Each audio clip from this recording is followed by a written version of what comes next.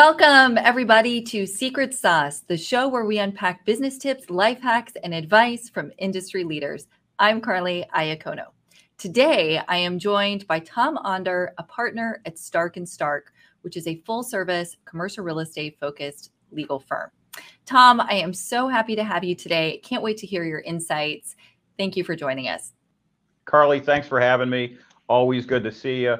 I love the Fast Five series you got here with Secret Sauce. So very happy to be here. Thank you. So just tell you a little bit about me and my firm, my law firm, Stark & Stark. I've been with Stark & Stark about 20 years now. I'm chair of our shopping center and retail development group, where we have about 20 attorneys that focus on transactional litigation needs for owners, developers, and management companies throughout New York, New Jersey, and Pennsylvania. I also am state chair of ICSC's Philadelphia region. So I help to try to put together some good programming and stuff and work with owners and developers and retailers, through the ICSC organization. And then, lastly, I got a little bit of a side hustle, Carly, with the law. Besides being chair of our shopping center and retail development group, I'm also specialized in bankruptcy, protecting landlords, owners, and developers in any tenant related Chapter 11 bankruptcies, which over the last few years there've been quite a few. I've got to stop you and say, I don't think that's a side hustle. You're actually quite deep in the expertise on retailer bankruptcies. So got to correct you there. I think it's officially more than a side hustle. I really appreciate those kind words. I got to say, listen, my team and I, we put a lot of time and effort into taking a look at and trying to find out, who could be possibly filing to, help our landlords, developers, and owners, make good choices and to try to, negotiate better terms when they are put into a bankruptcy situation by a tenant. So I'd like to stick on that for the bulk of today's content, because I think retail bankruptcies are important to all of us in the industry, no matter what role we have. They really are wide reaching in their effects. So what do you think we should predict or expect for the near term in terms of retail bankruptcy? Kind of in light of the market volatility and the economics, there's a lot of chatter. Things might get really bad, they might not. So what's your perspective? So I got a little bit of good news, and I think I got a little bit of bad news. Before I talk about either of the news, I put out every January or February, and also 6 months later in a year, in the middle of the summer, I put out a top 10 list of bankruptcies for folks to watch out for. And we take a look at the data and we make some predictions of who to watch out for. Not to necessarily say they're going to file, but some tenants that you want to kind of keep an eye on. So when you're doing a lease, when you're doing a renewal, you can kind of know what to expect, or to at least understand that, to have that in your negotiation, pocketbook. The last time we did one was at the tail end of January, beginning of February. And, the 10 that we had back then were, AMC, the movie theater, Pie 5, Pizza, Nine West, Mattress Firm, Barnes & Noble, Rite Aid, Equinox, The Children's Place, The Gap, and Capri. Luckily for landlords, and also for them, they haven't filed yet. And so my prediction, actually, which is a little different than what I've been doing for the last, 8 years or so that I've done this top 10 list, is to actually predict that there's not going to be any major retail bankruptcy filings for the rest of the year. And you're probably asking, well, why, and how could that be? Because you put the top 10 list out. Well, Right. I think, where we're at in terms of the economy, rising interest rates, you'll still have a very tight labor market, and also consumers still have a lot of money, in their pockets from savings over the course of, the pandemic.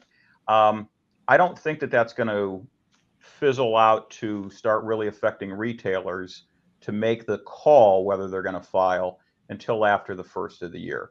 And there's really two other things, or it's really two mile markers that I think we also have to throw into that mix, which is the back to school season, and also the holiday shopping season.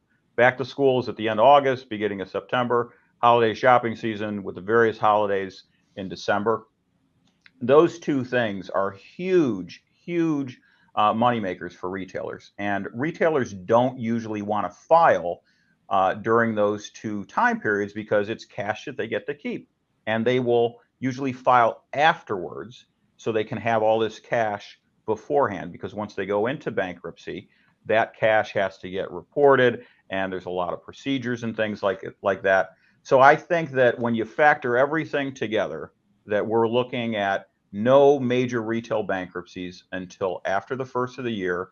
And I'm predicting probably around, February or March is when you're going to start to see another wave hit. So good news right now for landlords and owners. Bad But that, news.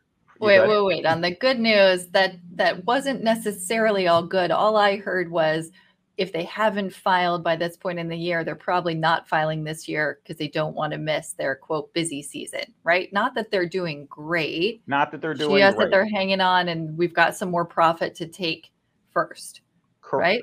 Yes, and well, and when I say good news, I say that it's good news in one sense is that you can plan for things. Right. So what, any business owner, one of the things, there's going to be issues that are going to pop up. And one of the things you can do is you can try to plan or manage what those issues are. So if landlords, owners, and developers, if they know that that's not going to be tomorrow or for at least the next 6 months, at least they can start planning. So when they're doing lease negotiations, when they're doing renewals, when they're giving options, they can try to use that or put that into their toolbox of things that they need to address, with the tenant. They can ask for financials. They can really, try to see where they're at, to try to better themselves, or put themselves at a better footing going forward. Again, it's not necessarily good news, but it's at least news that a landlord or owner or developer that they can better plan for.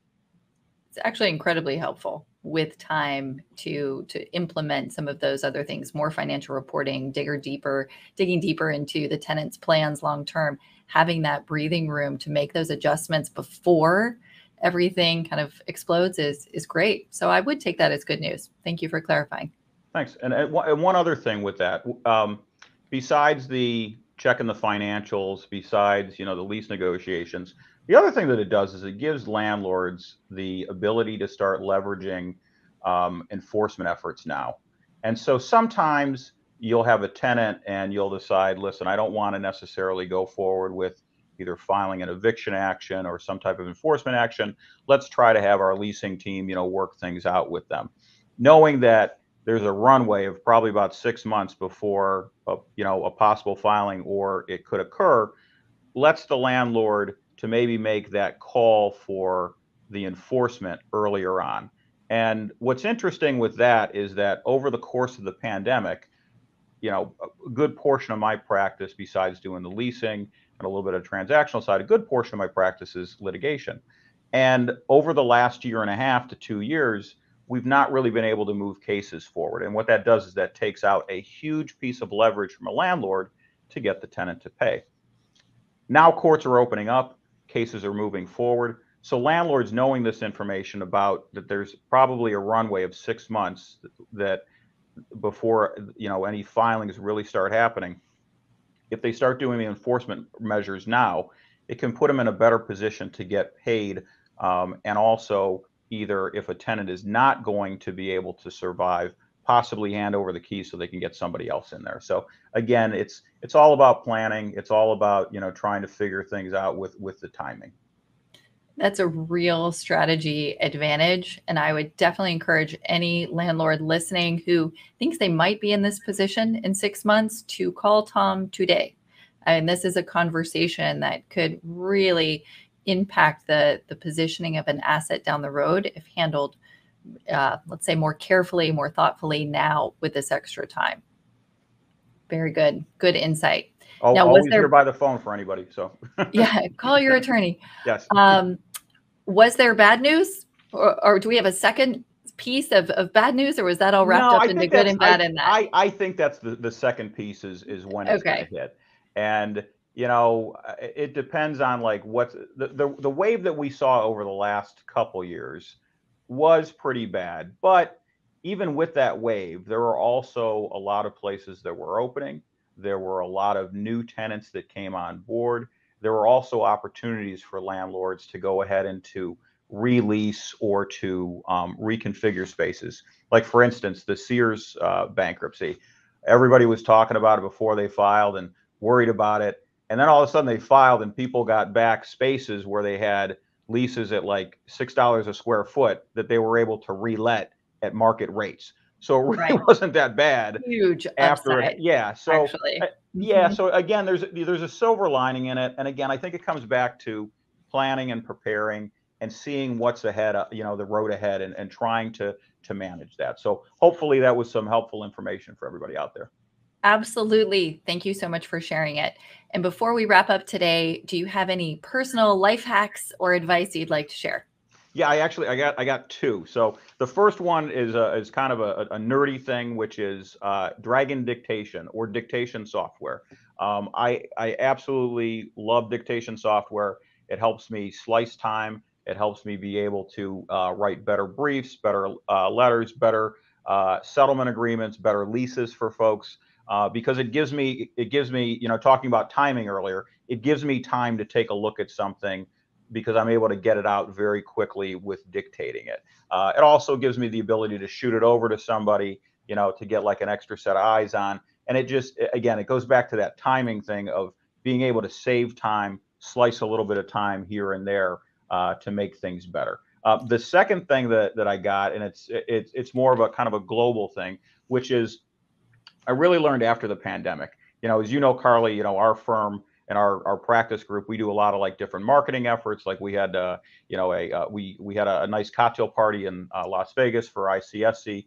We do a wonderful little retreat in February when it's snowing down in Key West, Florida, where we bring a bunch of developers and owners together. And I think you had the opportunity to come on at least one of them and share stories and things like that. With all of that, you have to have planning. You got to put stuff together. But during the pandemic, we couldn't do a lot of those activities because it was the pandemic.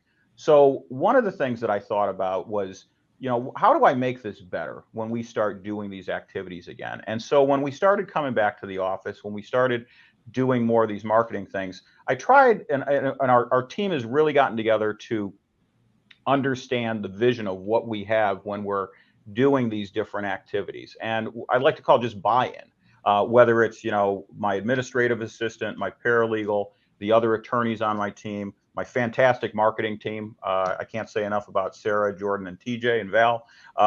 But getting that buy-in so they understand what the vision is that I have, and also getting their feedback, because it really matters on the materials you're putting out, how you're planning an event for everybody from the lower levels up to the higher levels to really understand what you're trying to project. It saves a lot of time, saves a lot of effort with stuff, and you also get some great ideas from people. So buy-in is another kind of life hack of really trying to bring the team together so everyone understands what that vision is.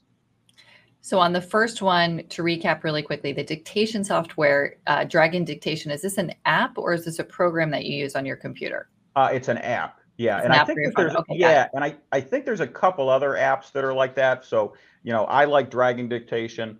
If there's other software out there, just a dictation software, it saves a lot of time.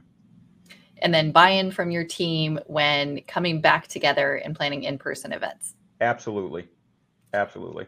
Excellent. I'm so glad you could join us today. Thank you for sharing the insight into retailer bankruptcies and also your personal life hacks to make your team more efficient. Really appreciate the time you spent with us today. To everyone watching, that was Secret Sauce. I am Carly Iacono. We hope to see you again very soon. Thanks so much, Tom. Thanks, Carly. See you.